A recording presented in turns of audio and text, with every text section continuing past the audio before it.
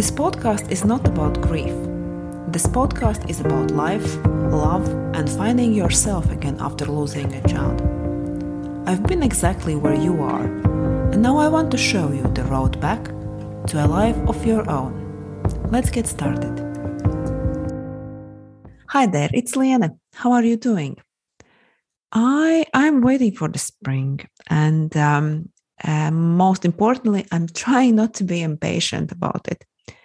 I planted sakura in my garden, and last year it didn't bloom, so I'm hoping to see some sakura flowers this spring, but it keeps being cold, even some snow and hail.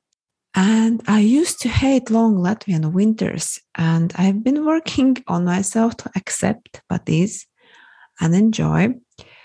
But it's very easy to slide into thinking, oh, why it's still so cold and why it's still snowing in April. But it's going to take as long as it's going to take. And me being impatient is not going to change it. And sakura will bloom one day and warm weather will come eventually. And if the sakura blooms and if it's nice, I'm going to post some pictures on my Instagram and you'll be able to see them. But that's about me. But today I want to talk about possibility. What's possible for you?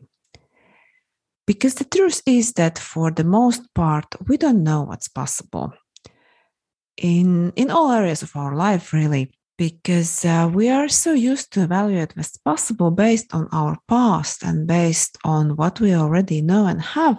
But that's not possibility. And especially after child loss, it's very hard to see possibility because nothing seems possible.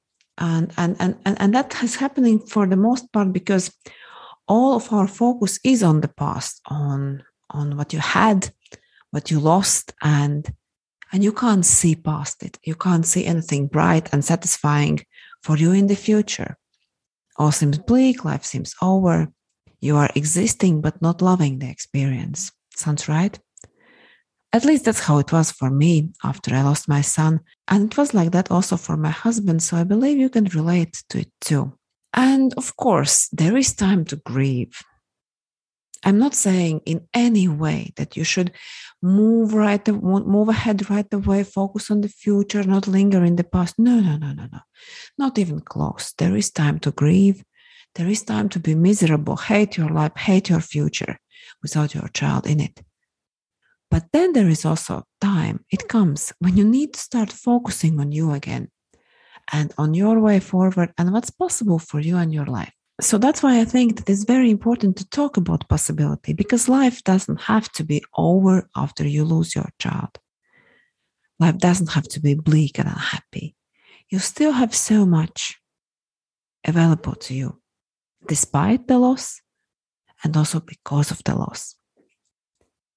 And you know what? Possibility starts with a single thought. The possibility has to occur to you. You have to think about it. You have to understand that mind creates things in our lives. Everything you have in your life at some point was just a thought in your head. And you allowed this thought to be possible. And we don't often purposely think about our life in this way. It seems that things just have happened. You got lucky, you were in the right place at the right time, but no. All that you have starts with a thought, with an allowed possibility at some point. So if that is right, how do we start seeing possibility after child loss? And same way, really, it starts with a thought. Even if this thought is very, very quiet, insecure, almost like a whisper in your head, it's fine. It will grow stronger with the time if you allow it to be there. So many parents don't see possibility after the child loss. They never believe that they can laugh again, be careless, have fun.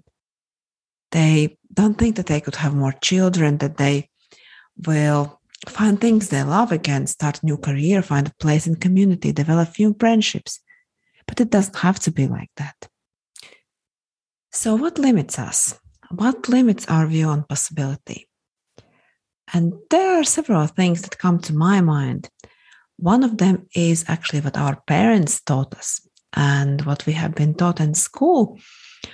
And some of these things we learned include that we are limited by our past, by our age, that options and possibilities are open for young people, that we can't afford to fail and things like that. And when it comes to child loss, we are all impacted by what other parents going through the same experience are saying. And as much as I believe that community is key for healing, I also sometimes see that we borrow beliefs from each other, and sometimes these beliefs are good for us, and sometimes they drag us down.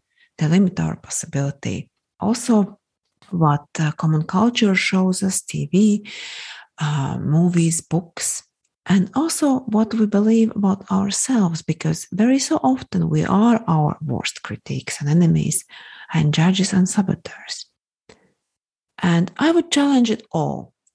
Because if our mind creates things in our life, then why can't we use our mind to our advantage and allow for all kinds of possibilities? At the same time, I'm not saying that just think and all will come to you. You'll have to do the work, because even if we start with a thought, and even if everything starts with a thought, results get created by feeling the feelings and doing the job. Remember the think, feel, do cycle. I've been talking about it in my previous episodes about sleepless nights and what to do with the guilt. So even if something seems totally impossible for you now, it can be possible in the future, because impossibility is temporary. Even though at this moment it might be difficult to see, it's possible.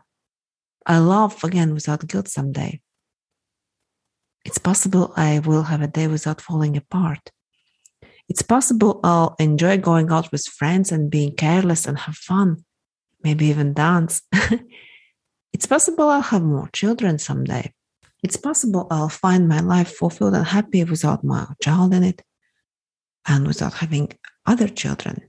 It's possible my experience can be valuable and I can help someone. It's possible that surviving child loss has made me stronger for other life challenges that I'll have to face someday. What has never occurred possible for you in your life after you lost your child?